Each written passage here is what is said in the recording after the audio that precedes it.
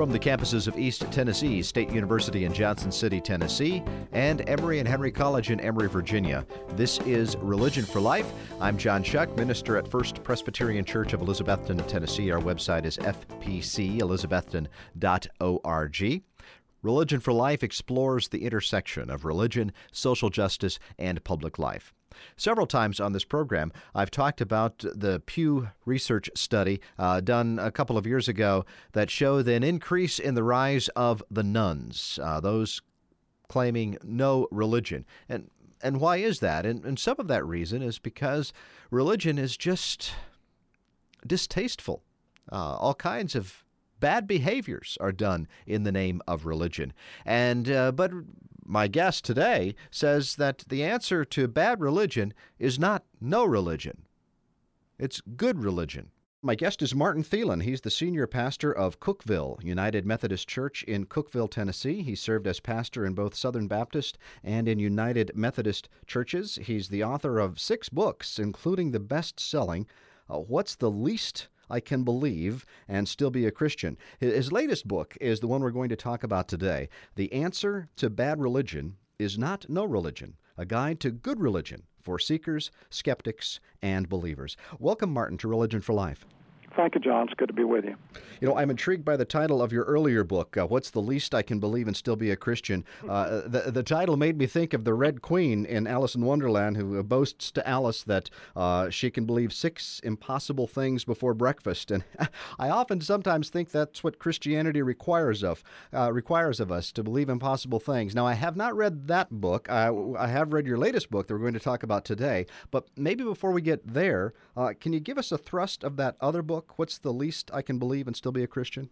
I'd be happy to do so. That title is is both a blessing and a curse. It's quite engaging. People have wondered about it, but it also has given, I think, the wrong impression that the book is pushing a minimalist Christianity. It's really a story, and it's a short one, so I'll just go ahead and tell you the story.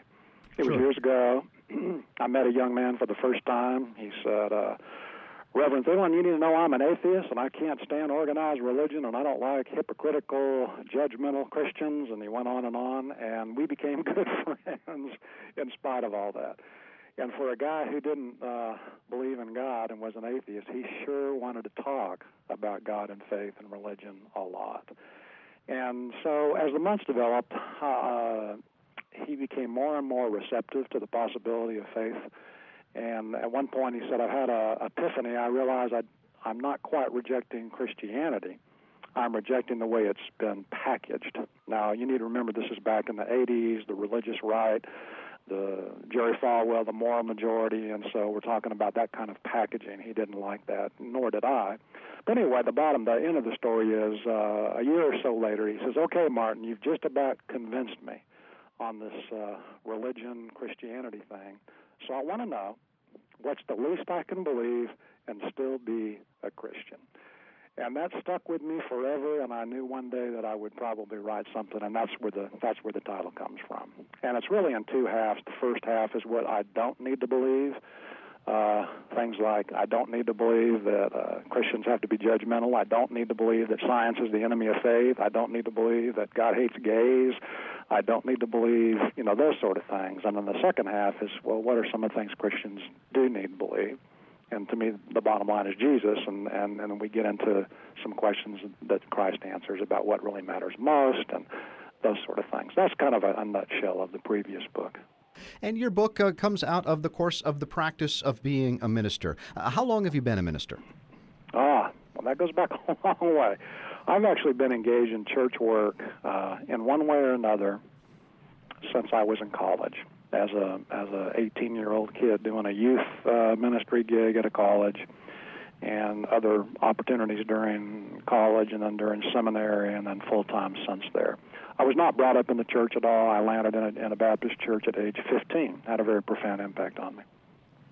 And you've been a minister in at least 2 denominations, now the United Methodist Church, which seems, as I understand, a little bit better fit for you from reading your book. And you talk about in your book how you were, disappointed or even disgusted, perhaps, with some of the attitudes and behaviors of your previous place, and that kind of got you started, and you called it The Day the Music Died. Can you tell us a little about that? Yeah, I could. The first thing I need to say, though, and it's important for me to communicate this with you, is that I do not have a disparaging view of my old denomination. I'm very grateful. These are people, I knew nothing of the church, and they introduced me to Jesus, and they loved me and became a family that my very dysfunctional family could not be, and they helped call me into ministry, and they educated me in some very top-flight theological education at very little cost, by the way. And they gave me incredible opportunities to serve. I served large membership churches. I served denominational headquarters, worked with clergy all around the country, primarily around worship and preaching issues. I got to publish with them all the time. My point is I'm grateful for my old denomination. But all through those years, there was a drumbeat of this pretty hard-line religious right fundamentalism that really took over, at least on the national level, of my old denomination. And finally, I just realized I could not do that. I'm not extreme left liberal Christian, but that form was not who I was. For example, the total rejection of women in ministry, and biblical inerrancy, that everything is absolutely literal, whether it's science or historical or geographical. I just could not, with integrity, affirm those things. And then a real mean spirit began to grow by some very, I think, power-hungry people on, again, national politics level, and I just knew I had to make a shift. And at that point, began looking around, talking to the Presbyterians and the Episcopalians and the Lutherans and the UCC and a lot of other people, but landed in United Methodism that has all kind of flaws and problems, and but it's family. It's a church, we call ourselves a church of open hearts, open minds, and open doors. We don't always get along on everything, but it's a much more hospitable place for me to land. Well, we have something in common. I grew up in that same denomination. I wasn't a leader in the ministry. I married into Presbyterianism, but I started off in that same one. And when I was growing up in it, and I have great gratitude for it as well, leading me to faith and teaching me all of these wonderful things. But it seemed to be that a change happened there in the mid 80s or early 80s or something like that, and it turned to be quite a bit more narrow, which I think is really the focus of what your book is talking about. Yeah, the same story with me. The church that I came from has always been a fairly conservative evangelical church, but there was room for what we called moderates back then, which was the camp I fell into. And then there became no room for moderates. And my colleagues, I used to teach, I was an adjunct professor at one of the seminaries. And anyway, good friends were getting fired right and left, including the president of where I worked in denominational headquarters, and a whole new breed of people came in. I went to a seminary that has been since completely decimated, but when I was there, it was a high-quality, top-drawer theological school. So there was a shift. We didn't just I didn't just evolve out of it. There was a dramatic shift that said there's really not room for the moderates. And with a lot of pain and agony, I made the hard decision to leave. Really, the moment that light came on, there was a couple of them, but one was when I was still there for several more years, is going to a conference and hearing, God does not hear the prayer of a Jew, and and all the pastors clapping and amening, and I'm thinking, this is not home for me. But I stayed because it was the only home I knew. But then the other real epiphany moment was having lunch with an older minister that I thought a lot of, and I was just moaning and griping and complaining about the cost of leaving. I had a good position, and I made a lot of money, and I had publishing opportunities, and on and on and on. The cost of leaving. And he looked at me with great compassion and says, Martin, tell me about the cost of staying. And at that point, I said, you're right. This just won't work. I was still in my 30s, late 30s, and I had to make a shift. But with great gratitude for what the Heritage gave me. And now you are a United Methodist pastor, and you're now in Cookeville, Tennessee. Yes, as of about 9 months ago. So congratulations, I guess is the word, on the new appointment. I hope things are going well for you. It's been a good start, and it's a crazy system to go from a free agent to an appointment system, but I have learned to trust this system fairly well, and both have strengths and weaknesses, but all in all, I'm at home with this one. Well, tell me about this book, The Answer to Bad Religion is Not No Religion, a guide to good religion for seekers, skeptics, and believers. How did this book come to be? That's quite a long title, isn't it? So let me tell you another story, because both of these last two books, my first four books were for clergy, and they were all around mostly preaching and worship, a real pragmatic approach to that. Mm-hmm. The last two have been for a broader market, for lay people, for seekers, for people who have real questions about Christianity. But the opening story in this new book, which will springboard our conversation, I think, my previous church, a young couple, they were probably early 30s. They had two fairly young children, came to visit. And I was in a church that, United Methodist Church, that we boldly, we were the kind of the alternative in a Bible Belt of fundamentalist churches. We were the open hearts, open minds, open doors church, and people flocked. We were thriving because the people are hungry for that, I think. Well, this young couple comes, and I learn early on they have never been to church in their entire life.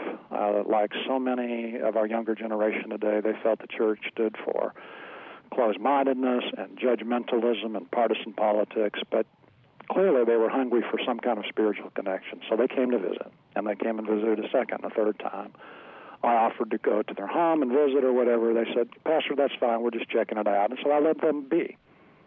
But about 6 months later, they became totally immersed. They were there every week. Their children got involved. They got involved in small groups. They were at worship. But I still kept my distance, didn't want to push them. Finally, they initiated a conversation, came to the office and says, "Pastor, we want to be baptized. We've never been baptized before, and affirm our faith and become members of this church and have our children baptized." And, of course, it doesn't get much better than that for a pastor. And sure. But my question to them was, well, what attracted you to this church in the first place? Because I knew that they had bad feelings about church in general, just from a few brief conversations. And they said, "The sign."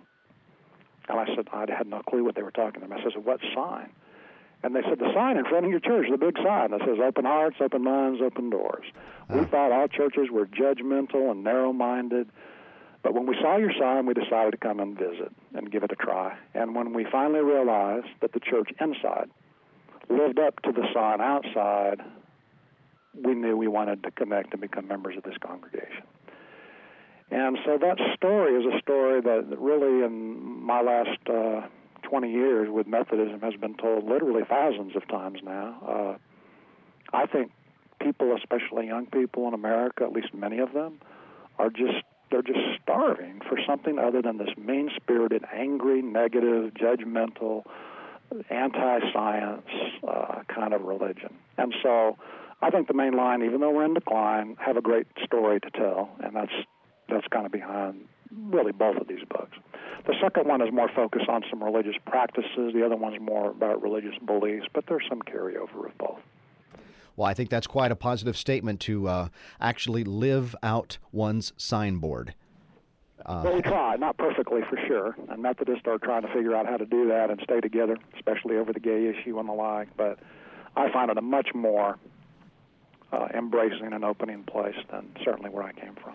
Well, a common story that I have as well within the mainline church is that people will come, they say, I haven't been to church in 30 years. So sometimes it's in addition to young people, it's sometimes people in their 50s, 60s, 70s coming back to church. Absolutely. Most of the people that have, my last congregation, for example, I was at a church for 10 years, and we just saw dramatic growth, and they came from all ages.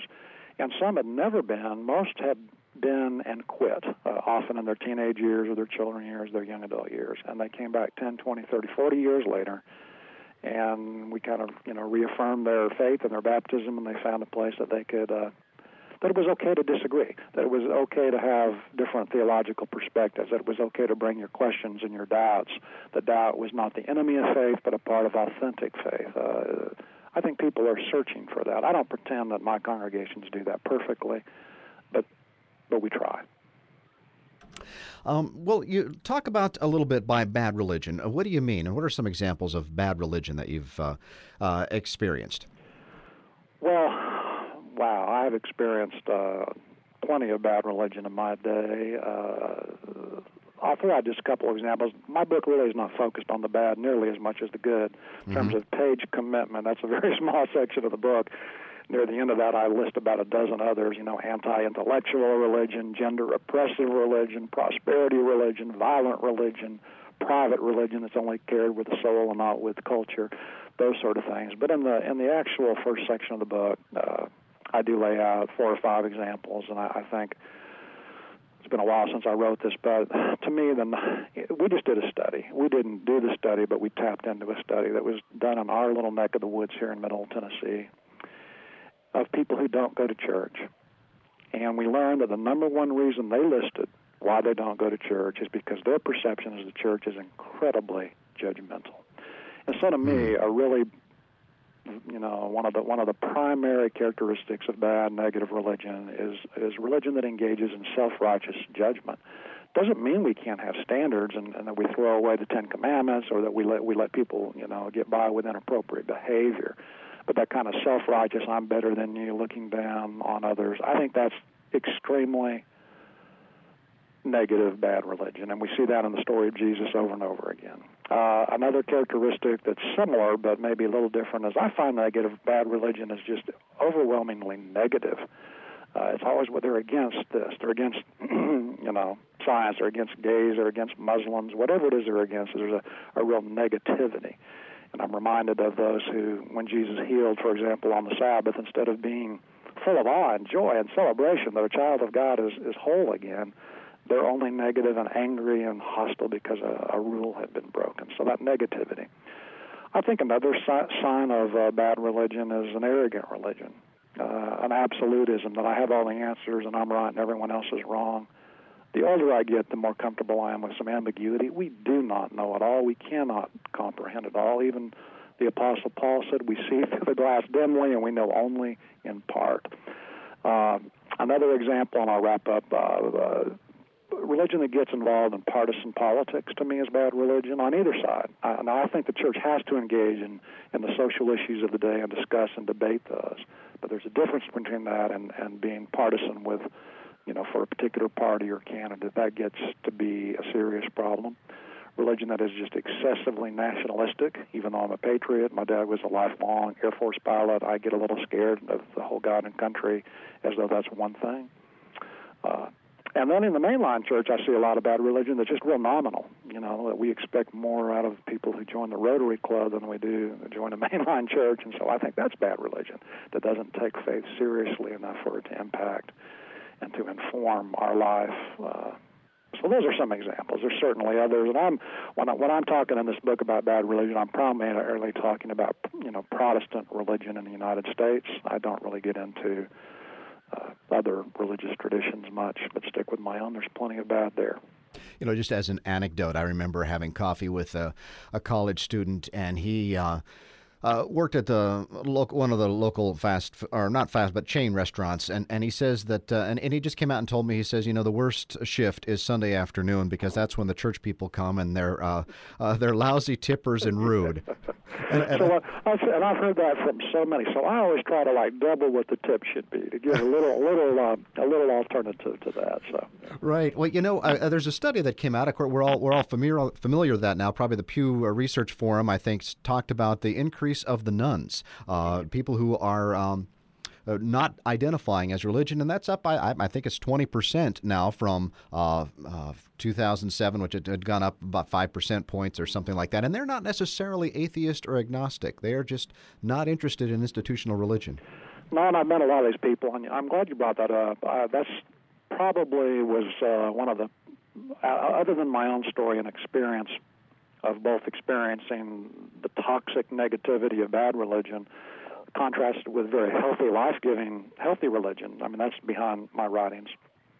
But what you just mentioned was a huge impact on why I wrote this most recent book. I've been alarmed by, if I remember the numbers, for decade upon decade, I mean, we're talking 30 or 40 years, about 6% of the American population consider themselves no religious affiliation at all. I guess they do these annual studies, and you can mark, I'm Jewish, I'm Catholic, I'm Protestant, I'm Muslim, I'm Buddhist, whatever.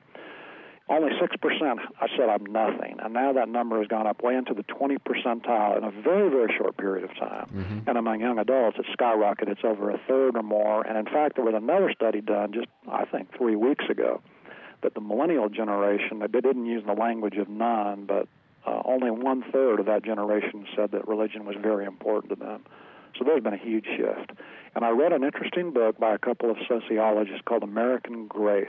There's a subtitle, I don't remember what it is. And their argument, and I think it's well documented, is that the number one factor in that shift, it's not the only factor, but the number one factor in the shift of this radically increasing number of nuns is that these people have been turned off by this negative, bad religion. In America, for the last 20 years, the voice of Christianity, sadly to me, has primarily been this religious right, hardline, anti-gay, don't believe in science, reject global warming, against immigration reform, against, they're just reacting against this very harsh, judgmental, arrogant religion. And that breaks my heart. Because I think, just like my first story when we began this conversation, the way that Christianity has been wrapped is turning a lot of people off. And so I just think it's crucial that the mainline church offer a better story, a better alternative. And we've not done a very good job of that, quite frankly. Most of us have not. Well, to play the devil's advocate on this, the late Christopher Hitchens has said that religion itself is the problem. Religion poisons everything, he said. So I'll put it to you bluntly. Why shouldn't people give up on religion altogether? Well, I understand why people do. And so I'm not as hard. I don't have a hard line toward the agnostics and the atheists among us, and actually can understand a lot of what they say. But I think there's a better option. Who was it? Was it Anne Rice? Is she the novelist who, it was a few years ago, came out and says, I quit Christianity. I'm tired of it being, and she was a Catholic, I think, and she was really fed up with the bureaucracy and the theology. And I understood what she was saying. I related to that, but I wanted to scream, well, there's another option. There's a better option. But to quickly respond, that's a huge, topic. While I can understand that, I don't think the new atheists are going to really attract a lot of people. Even all these nuns, most of them are not atheists. They're just turned off by institutional religion. For one thing, I don't think it's practical. I just read some research, totally scientific, not religious at all, but basically just showing that in every culture, in every place in the world, people just tend to be religious, like it's almost we're hardwired to be that way. So first, I don't think it's practical. I don't think people are going to give up religion. Even the author that you mentioned said that's not likely to happen anytime soon, as long as people have fears of the dark, and I don't remember his exact language, but it's not practical. But to me, the bigger story is this is not helpful. In fact, it's counterproductive. In spite of all the negative religion, and I am not denying that it exists, I look around, and my congregation, for example, and others, and see so much good coming out of religion.